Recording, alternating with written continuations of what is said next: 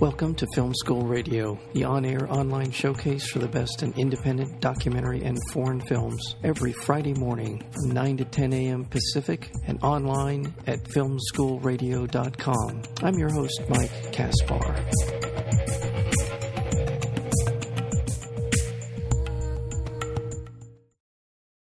And not the least of which is who we have on to talk about this wonderful new film called Thoroughbreds.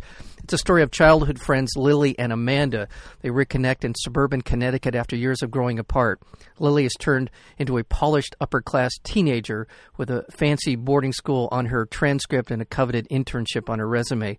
Amanda has developed a sharp wit and her own particular attitude, but all in the process of becoming a social outcast. I'm going to leave it there because there's a lot more to the film, and there's a lot more we want to talk to about this with the writer and the director of the film Thoroughbreds, which opens here in Los Angeles and all over the country, I believe, but here in Los Angeles at a lot of different theaters.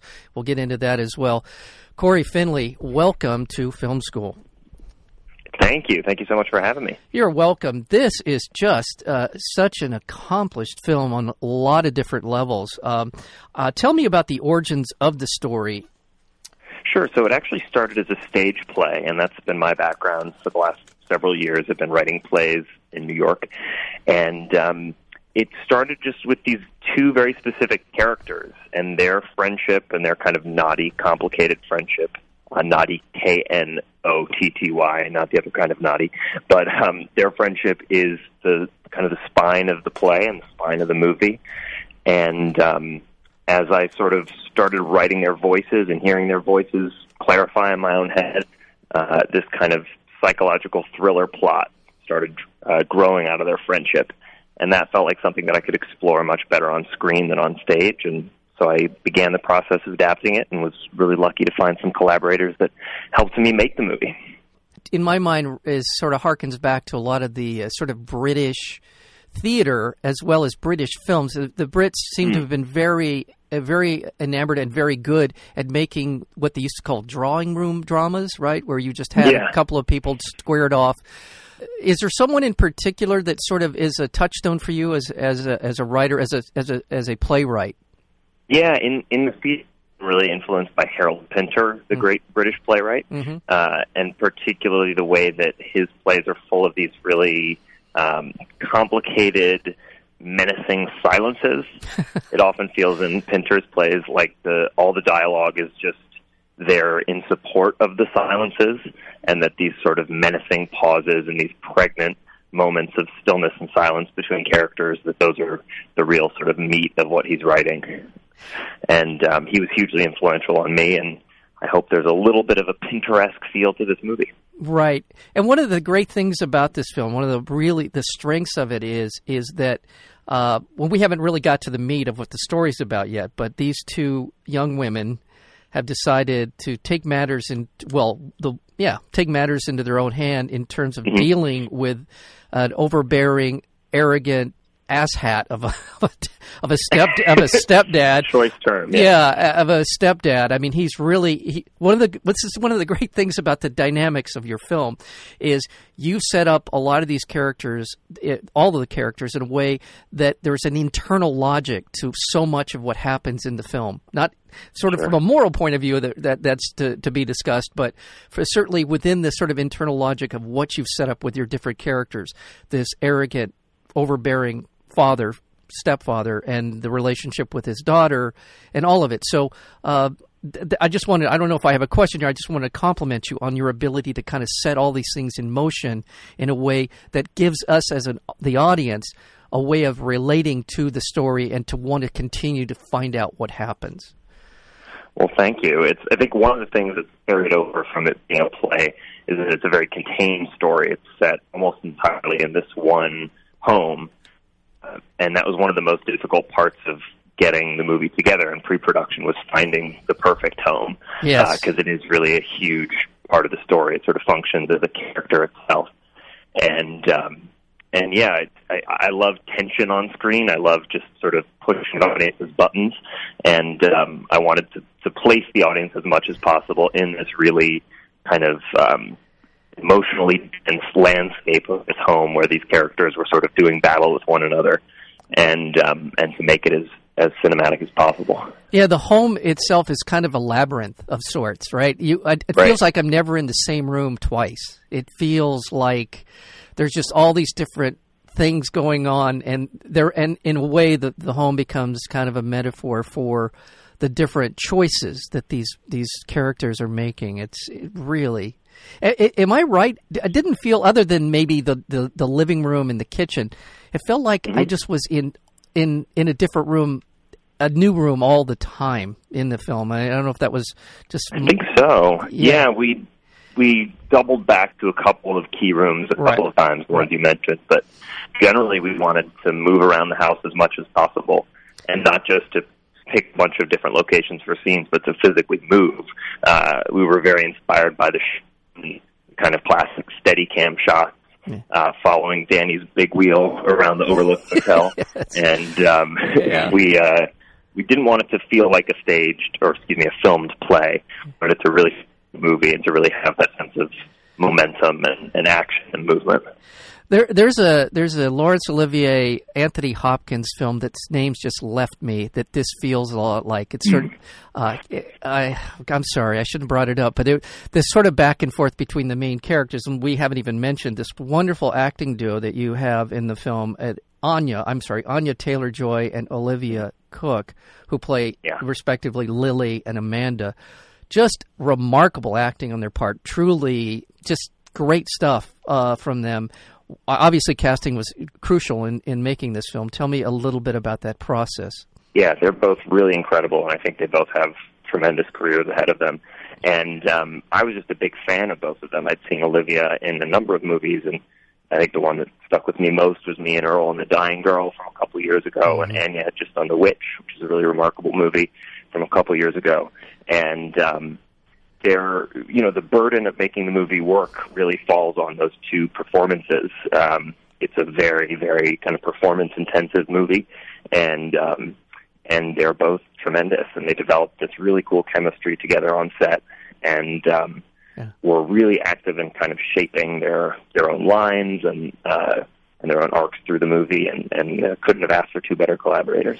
Yeah, they are just spectacular, and it's sort of a, again, as you mentioned, the way that this film and the story unfolds, the sort of ratcheting up between the two of them, and it's subtle, but they begin to take on the characteristics of one another over the course of the film, which I found to be it's really, as I don't usually use these kind of terms, they sound very film criticky, but they're this kind of this delicious sort of simmering quality to their performances. Really accomplished stuff. And while they are in fact very, very good actors, this is your first time directing, right? This is the first time you stepped on a movie set was for this film, right?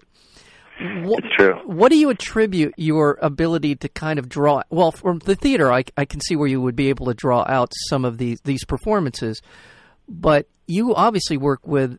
Obviously, you had a lot of confidence in yourself because this film does take some chances, certainly.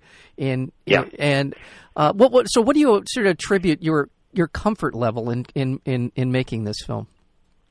Well, I think the comfort level came slowly. First, I'll say the play took kind of forever to develop. I worked on it over the course of several years and kept putting it away and bringing it back out. But once the sort of pre-production on the film was going, we had very little time because we were kind of scrambling to hit a deadline. We wanted to shoot before Olivia went off and did Ready Player One, the big Spielberg movie that's coming out shortly. And so there was sort of no time for second guessing, which I think was very useful for me as a first-time director. And then just on set, I was really pretty terrified and overwhelmed the first day. It was my first time stepping on any sort of movie set, and I was the director, and that was a little bit overwhelming. But one of the lovely ironies of that is the movie is, among other things, about characters that really have to sort of suppress their emotions, and characters that are very good at controlling their emotions and portraying a particular, giving a certain emotional face to the world while they're feeling something else.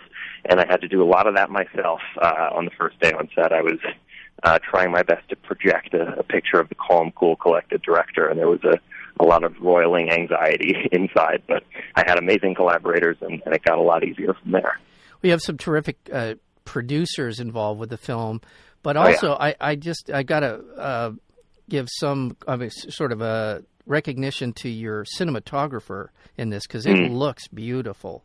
Tell me a little bit about working with, is it Jonathan Beatty, or who, have I got that right? Well, Lyle Vincent, actually. So John Beatty was our Steadicam operator, and had kind of an amazing influence on the physical movement of the movie and the framing of shots. But Lyle was the DP. Lyle, I'd seen his work on a couple of movies. The one that had really stuck with me was A Girl Walks Home Alone at Night. Oh, yeah. Lily Amirpour's movie, from a couple of years ago. Oh, that's a great film. An intensely visually striking movie, just a great movie overall. Yes. But, and very distinctive, widescreen, anamorphic, black and white look.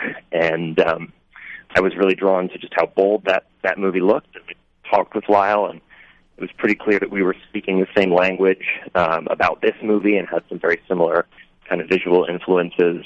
And he was amazing. He's a very, very meticulous cinematographer. He's very specific with his use of lighting, and created this wonderful kind of slightly elevated, dreamlike look to the movie that we were very specific about shooting for. Well, it just comes off that way. It just really is a beautiful look. And also sort of diving down a little bit into the logistics of the film. Another thing that struck me in watching the Thoroughbreds. By the way, we're speaking with the writer-director of the film Thoroughbreds, which is out today in Los Angeles and a number of theaters in Orange County, L.A. Check it out. Look for it. But it's also. Oh, did I say it? Writer-director Corey Finley, pardon me, I don't think I said that part. Sorry about that. Is the sound design. The soundtrack's very, very good, but I was really taken by the sound design in this film. Tell me a little bit about what went into that as well. Yeah, sound was a big part from the beginning. Even in plays, I always made as much use as possible of sort of recorded sound and offstage sound. And yeah, one of early on, we came up with this idea of the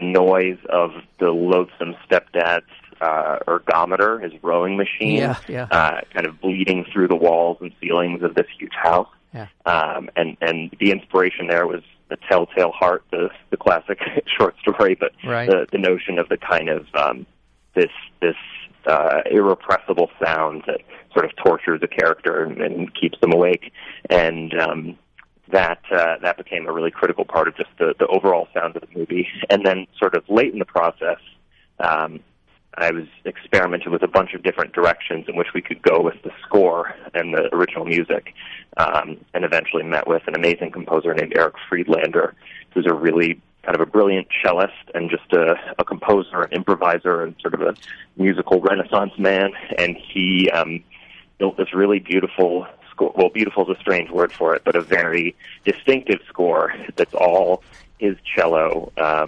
prepared piano, and percussion. And it has a very kind of unsettling, distinctive sound to it that it was a nice counterpoint to the much prettier, more beautiful visual language of the movie. You're right, and it really does.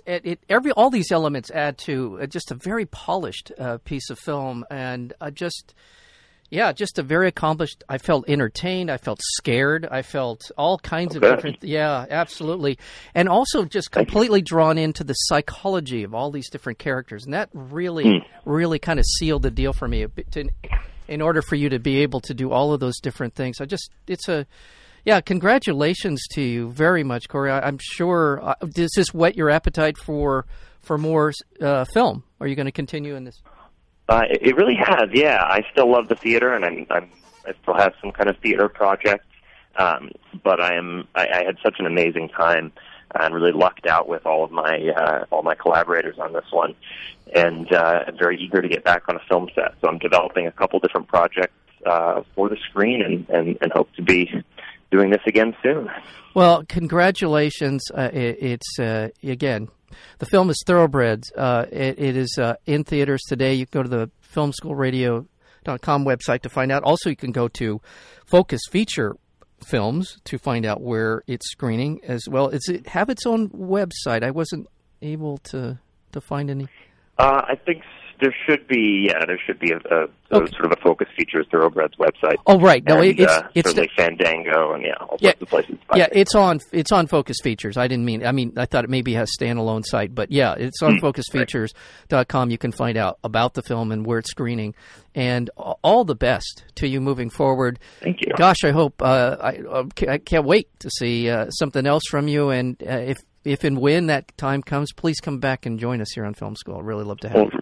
Really appreciate it, and it's been a pleasure talking. Thanks for having me. Thank you. That's Corey Finley, writer-director. The film is Thoroughbreds. Take care, man. You too. Bye.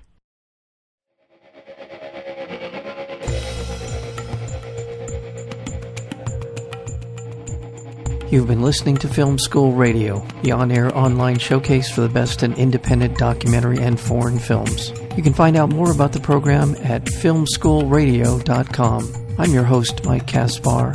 Thank you for tuning in, and we'll see you next week with another edition of Film School Radio.